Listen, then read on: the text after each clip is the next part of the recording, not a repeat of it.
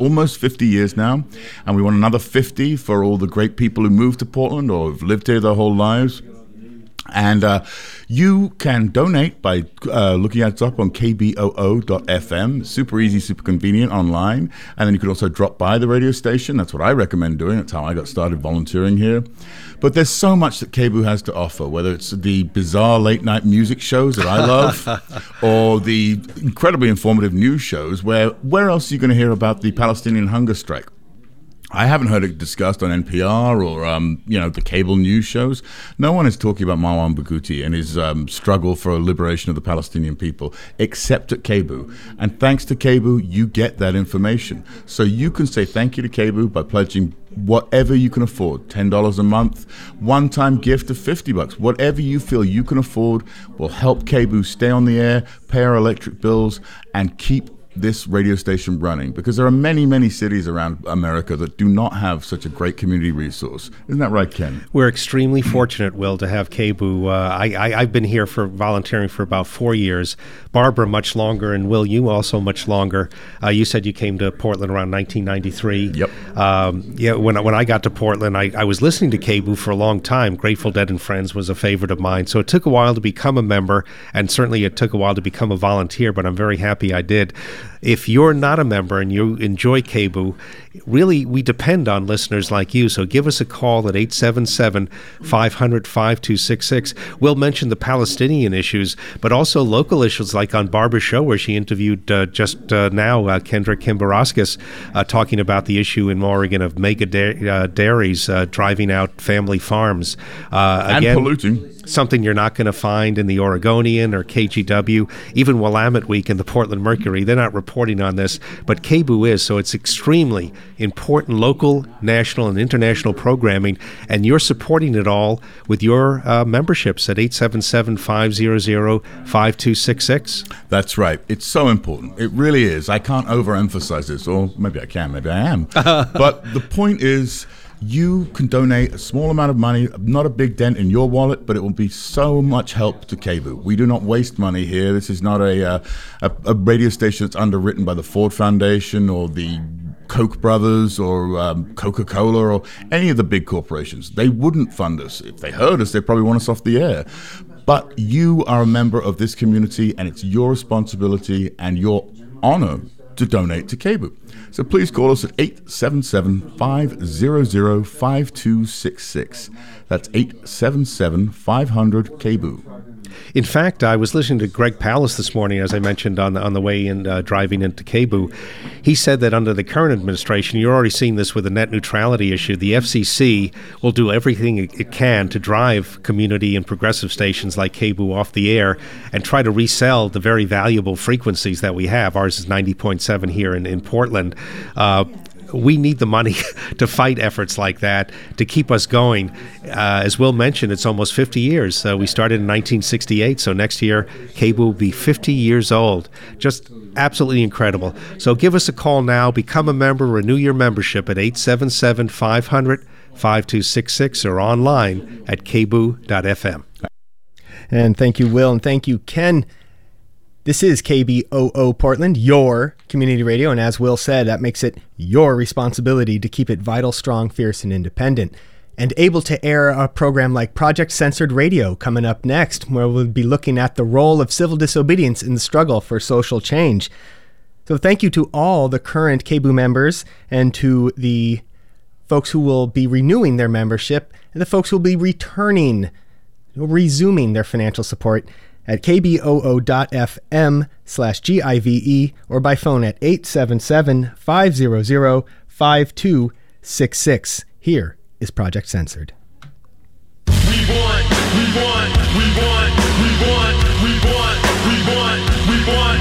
want to smash, crash, mash, blast the system. We want to get it hype, get it live, get with the mission. We want the crowd loud, fist pumping, rhythm is hitting. We want to make it clear, we ain't scared. This is the vision we want.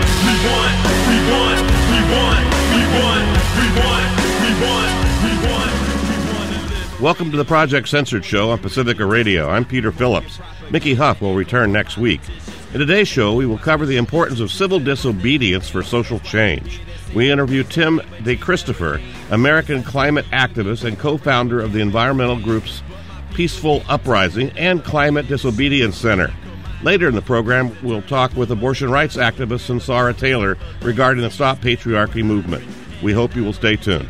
Can't imagine a world without oppressive forces slaving for almighty dollar bills. We won. We got the love of our brothers and our sisters. The people together can overthrow the system. We won. We got that love of your brothers and your sisters. The people together can Welcome back to the Project Censored Show on Pacifica Radio. I'm Peter Phillips. In today's show, we're covering the importance of civil disobedience for social change. We're interviewing Tim DeChristopher, American climate activist and co-founder of the environmental groups Peaceful Uprising and Climate Disobedience Center. Tim is an American climate activist and co-founder of the environmental groups Peaceful Uprising and Climate Disobedience Center. In December of 2008, he protested the Bureau of Land Management oil and gas lease auction of 116 parcels of public land in Utah's Red Rock County by successfully bidding on 14 parcels of land, 22,000 acres, for $1.8 million, with no intentions to pay for them. DeChristopher was removed from the auction by federal agents, taken into custody, and eventually served 21 months in prison. During his trial, DeChristopher's defense team sought to rely on what is called a necessity defense, which required proof that DeChristopher was forced to choose between two evils, and that his actions resulted in the lesser of two to avoid imminent harm where no legal alternative was available. So, Tim, welcome to the show. Thanks for having me.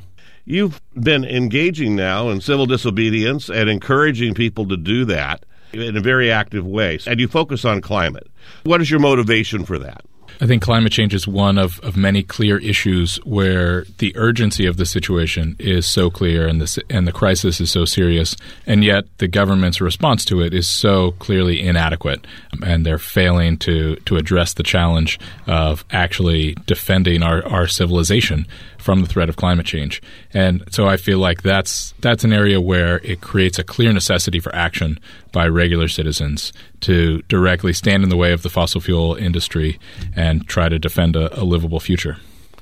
Tell us more about the history of how you ended up in jail for 2 years. The way I read it, you didn't exactly plan to do that or end up in jail, but it just sort of happened. You felt compelled. You know, at that time in 2008, I had been growing more and more concerned about climate change for the previous few years, and was also studying social movement history and seeing that the climate movement, especially at that time, looked nothing like any successful social movement in our history, because it was trying to appease our current power structure, and it was trying to create kind of a non-threatening movement that was advocating for a cleaner, greener version of the world that we have now, where we kind of switch out our power sources and keep every other injustice about our society the same. You know, as opposed to most of our social movements in our history that have challenged our current power structure and have articulated a big vision of a truly healthy and just world. So I saw the need for a more confrontational kind of movement that was engaging in things like civil disobedience to kind of rattle the current power structure. And so I was looking for opportunities for that. And this auction came around, and it seemed like as good of an opportunity as any. And so I showed up with the intent to do whatever I could to stand in the way of this auction. I saw it as kind of the perfect intersection of a lot of the land use issues that are very salient in Utah, and also just the drill now, think later kind of mentality that's driving the climate crisis. So I showed up thinking I might give a speech or get dragged out by security and that sort of thing. And when I showed up, they said, "Would you like to be a bidder?" And I said, "Well, yes, I would." And then just saw the opportunity right there to actually have a major impact. So they were leasing land. This was public land, BLM land, Bureau of Land Management, for drilling, for gas, oil, whatever. You're right. And you bid on 22,000 acres, and then, of course, you had no intention of paying. So did that block the sale of that land or that lease for a while?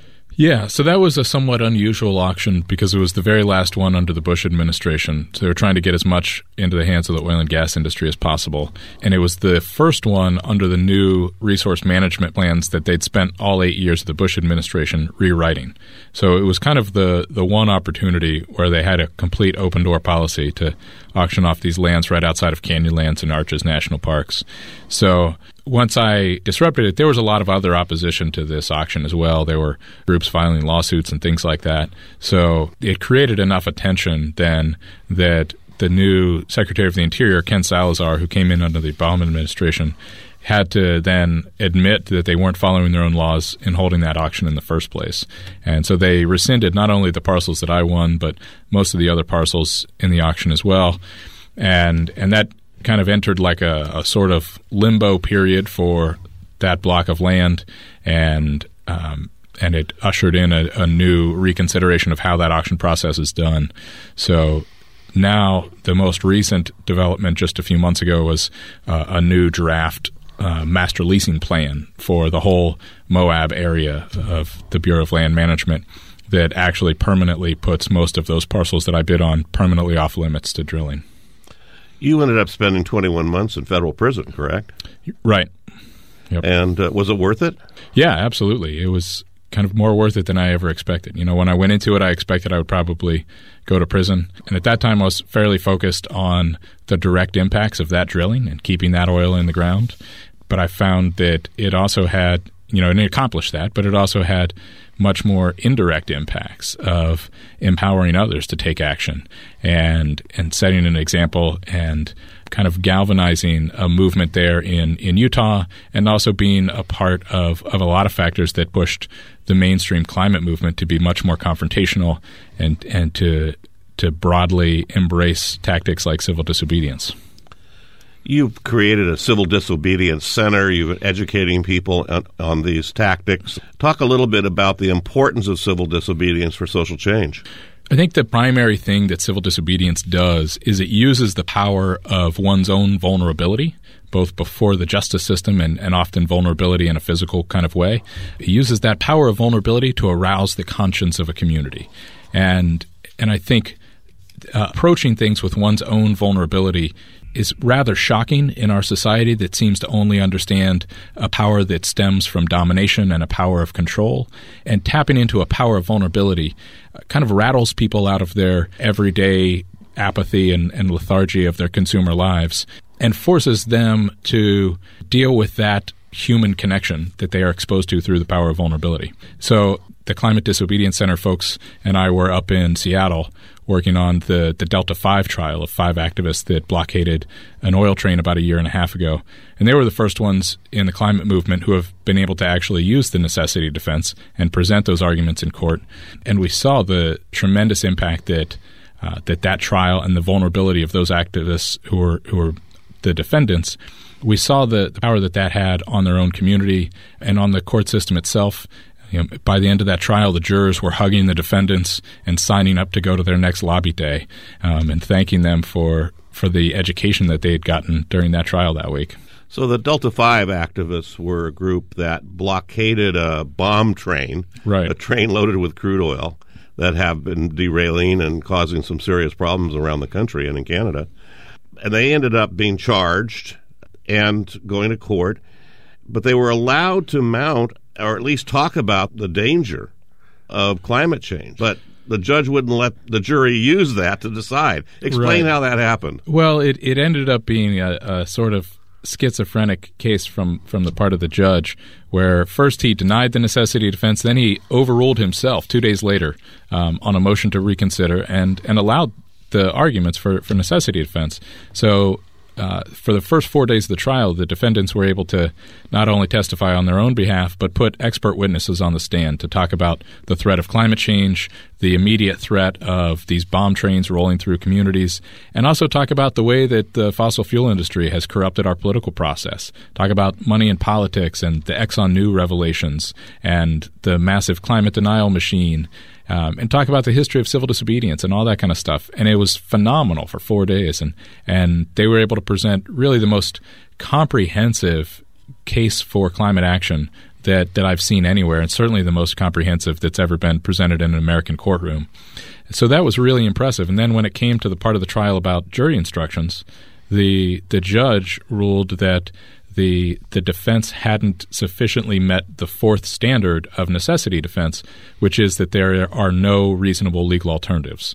And so the judge then denied the necessity defense for closing arguments and then instructed the jury that all of that expert testimony that they had just heard was now inadmissible, and they weren't allowed to consider any of that when making their final decision. Fascinating discussion we're having here. It's about Project Censored.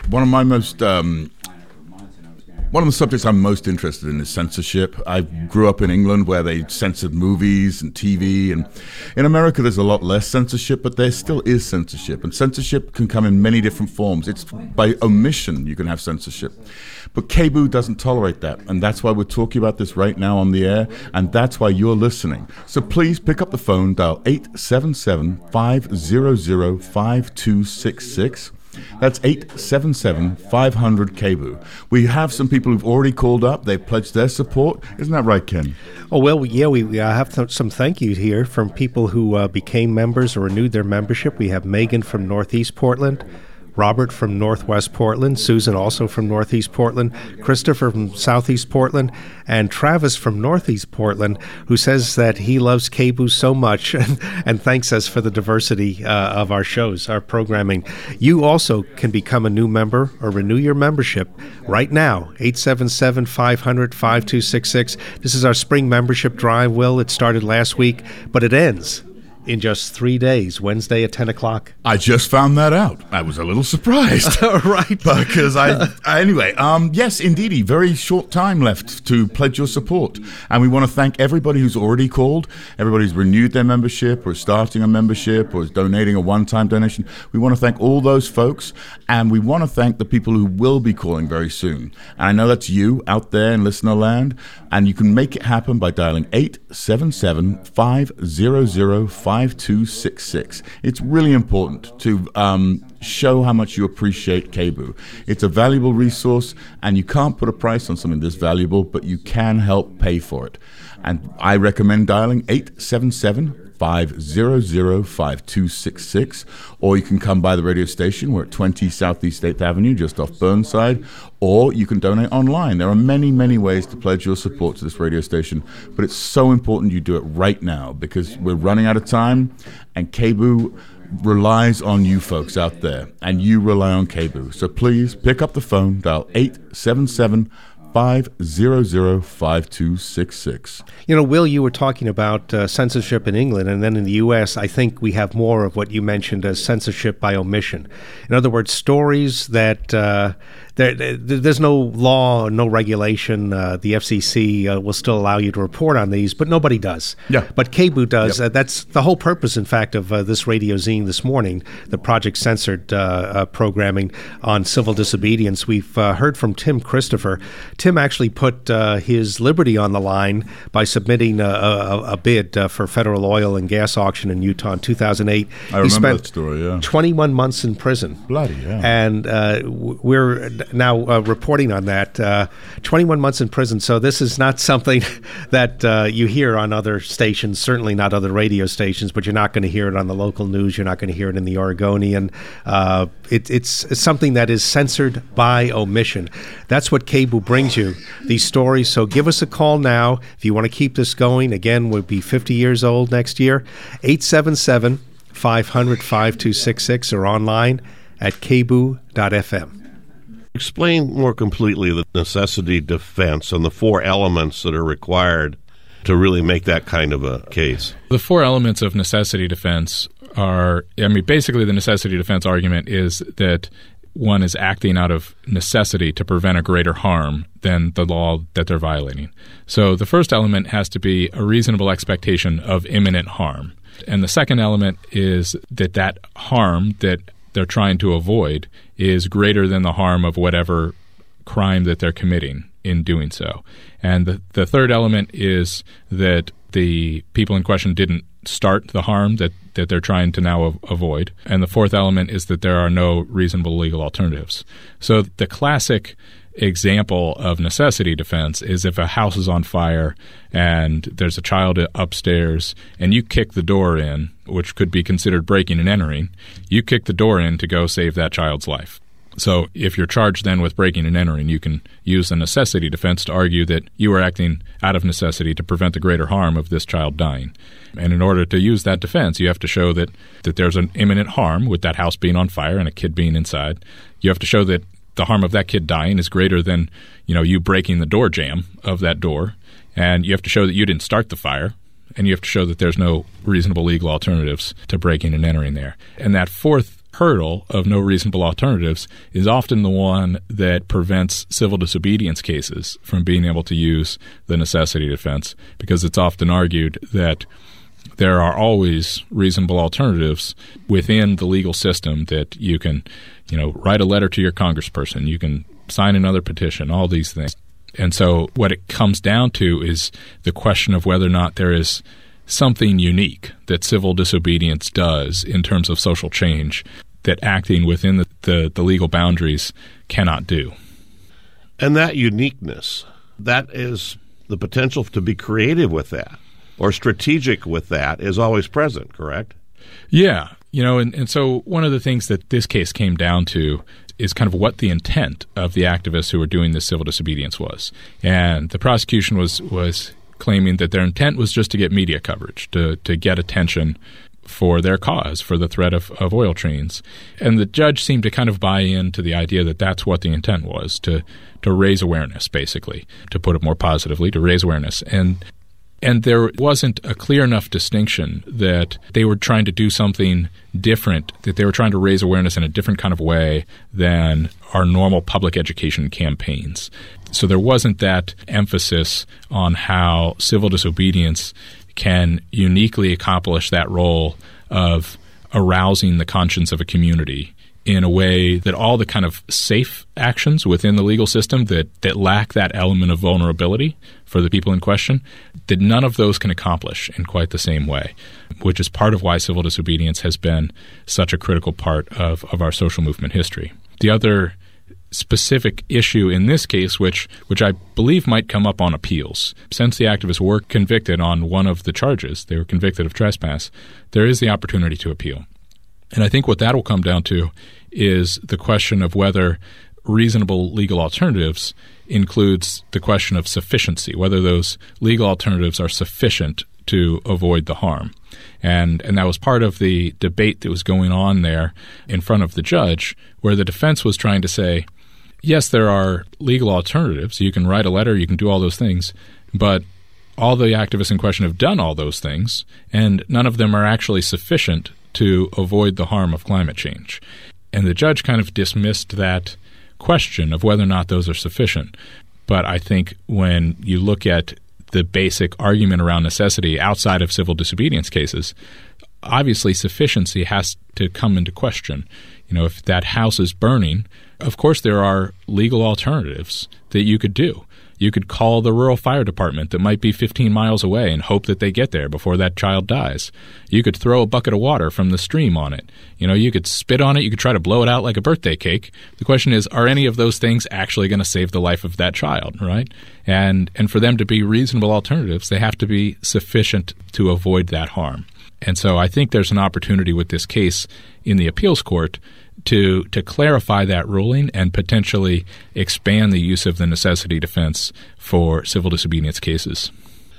It would seem that the power structure, oil companies, any corporation that's worried about civil disobedience would push very hard to try to not allow a necessity defense in any case, whether you have infant formula that you're feeding children in Guatemala or privatizing the water, or certainly this case of Flint with the terrible water situation there. The necessity defense opens up and shows a justification for real obstruction in many ways. And in fact, with the Delta 5, the train was stopped. And trains are dangerous. They don't fall off the tracks all the time, but there's a predictable regularity that could have major consequences. And your center is encouraging these kinds of actions, correct?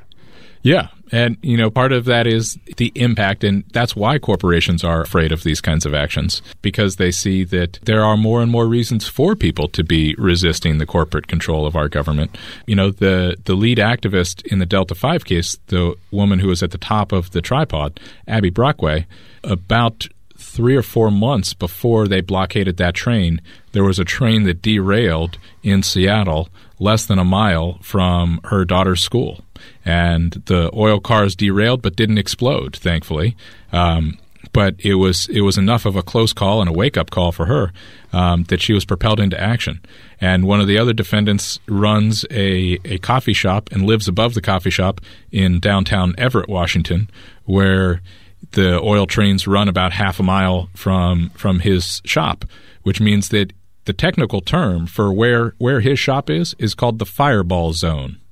So, it's a very salient issue for him, and he has lots of reasons to continue standing up against those oil trains. We are listening to the Project Censored show. Tim DeChristopher is an American climate activist and co-founder of the environmental groups Peaceful Uprising and Climate Disobedience Center.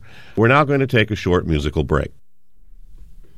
Well, back here in Spring Membership Drive Central for KBOO. Give us a call if you've been on the fence. Our membership drive just lasts another 3 days. 877-500-5266 or online at kboo.fm. I'm Ken. I'm here with my friend Will. Will and I were just discussing the importance of KBOO, the public affairs programming you've been listening to all morning or parts of the morning. This is a Project Censored programming. Again, stories. Will had mentioned censorship by omission, which I think is the most popular form of censorship in the U.S. In other words, there's stories that people can report on, but they just don't. They're not entertaining enough, or the powers that be don't feel that you're interested. But I know KBOO listeners are, Will. For sure, without a doubt. And KBOO listeners care about the more important details. Where we're fed pablum in the newspapers and cable TV, but KBOO brings you the meat and vegetables, the saucy, spicy vegetables, and that's what's important. Where else are you going to find this? So you can show your appreciation for this great radio station by dialing 877-500-5266. We have some wonderful volunteers sitting by, ready to answer the phone when you call and pledge your support for this terrific radio station. Yeah, and Will and I were talking about this interview here with Tim DeChristopher, and Will, you said you remembered the story, but what you didn't remember, and this is news to me too, that Tim spent 21 months in prison, and it was for civil disobedience, just interfering with this federal oil and gas auction in Utah in 2008. 21 months, almost 2 years just for that. It's insane. You can invade Iraq and not go to prison. But if you... In fact, you can be declared a hero, I guess. I think you can. Yes. Not by us. But, yeah, not by us. You can do 21 months in prison just for trying to defend the environment. And KBOO, Will and I have been pitching now since 9 a.m. We've been emphasizing this point.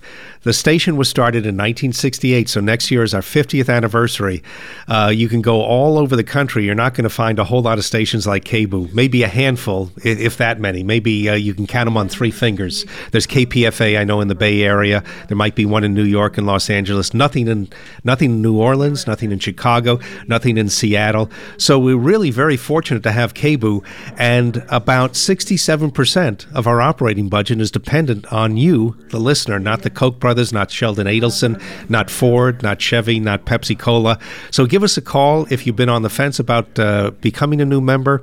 If it's time to renew your membership, you haven't done that yet, perfect time to call now. Our volunteers are ready for you.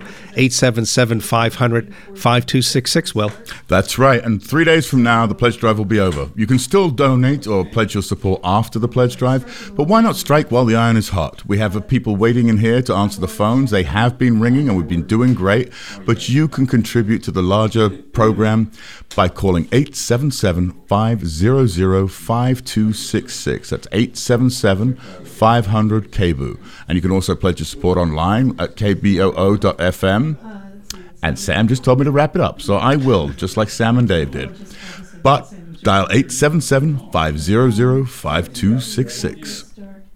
Welcome back to the Project Censored show on Pacifica Radio. I'm Peter Phillips. Today we're covering the importance of civil disobedience for social change, and we're interviewing Tim DeChristopher, American climate activist and co-founder of the environmental groups Peaceful Uprising and Climate Disobedience Center. Tim, you went to the Harvard Divinity School, so talk about why you did that and the importance of spirituality in all of this. I made that decision a little before I went to prison that I needed to go to divinity school. And that had grown out of my time in between when I disrupted the auction and when I got incarcerated, where I was pretty much a full-time climate activist in those years. And I was seeing that the challenge of the climate movement was shifting, and that it was going beyond just the job of reducing emissions to increasingly moving towards the job of figuring out how we can maintain our humanity as we navigate this period of chaotic change that is now largely inevitable. And so looking around the climate movement, I realized that we didn't have any of the tools and skills to even begin that conversation of how we hold on to our humanity in desperate times, how we hold on to our values in a seemingly hopeless situation. But it seemed to me that religious traditions did have a set of tools and skills for that, because that's what people have often turned to religious communities for. And so I was certainly thinking in that direction. And then sort of the galvanizing moment for me was in my trial, in the jury selection process. The judge and the prosecutor found out that about 3/4 of the jury pool had received a pamphlet before they walked in to the courthouse on the first day from the Fully Informed Jurors Association. And it was a pamphlet that didn't say anything about my case, but it talked about jury rights and why we have juries. Now, juries are meant to be the conscience of the community to protect their fellow citizens from the government. And when they found that out, the prosecution just lost their minds. And we had to have a meeting in the judge's chamber where the prosecution was asking for a mistrial to get rid of the entire jury pool. And he was almost spitting when he was reading from this pamphlet saying, "This notion of voting your conscience is out in space." And rather than declare a mistrial, the judge called each of the potential jurors one at a time into his chambers, with me and my legal team on one side and the prosecution on the other, and the judge at the head of the table kind of speaking down to this potential juror in his patriarchal kind of way. And he said, "You need to understand that it's not your job to decide what's right or wrong. Your job is to listen to what the law says, and you have to enforce it, even if you think it's morally wrong. Can you do that? Can you do what I ask you to do, even if you think it's morally wrong?" And I was sitting in the seat closest to the juror, and I watched one person after another say, "Yes, Your Honor, I'll do whatever you ask me to do, even if I think it's morally wrong." And I could tell that they meant it. You know,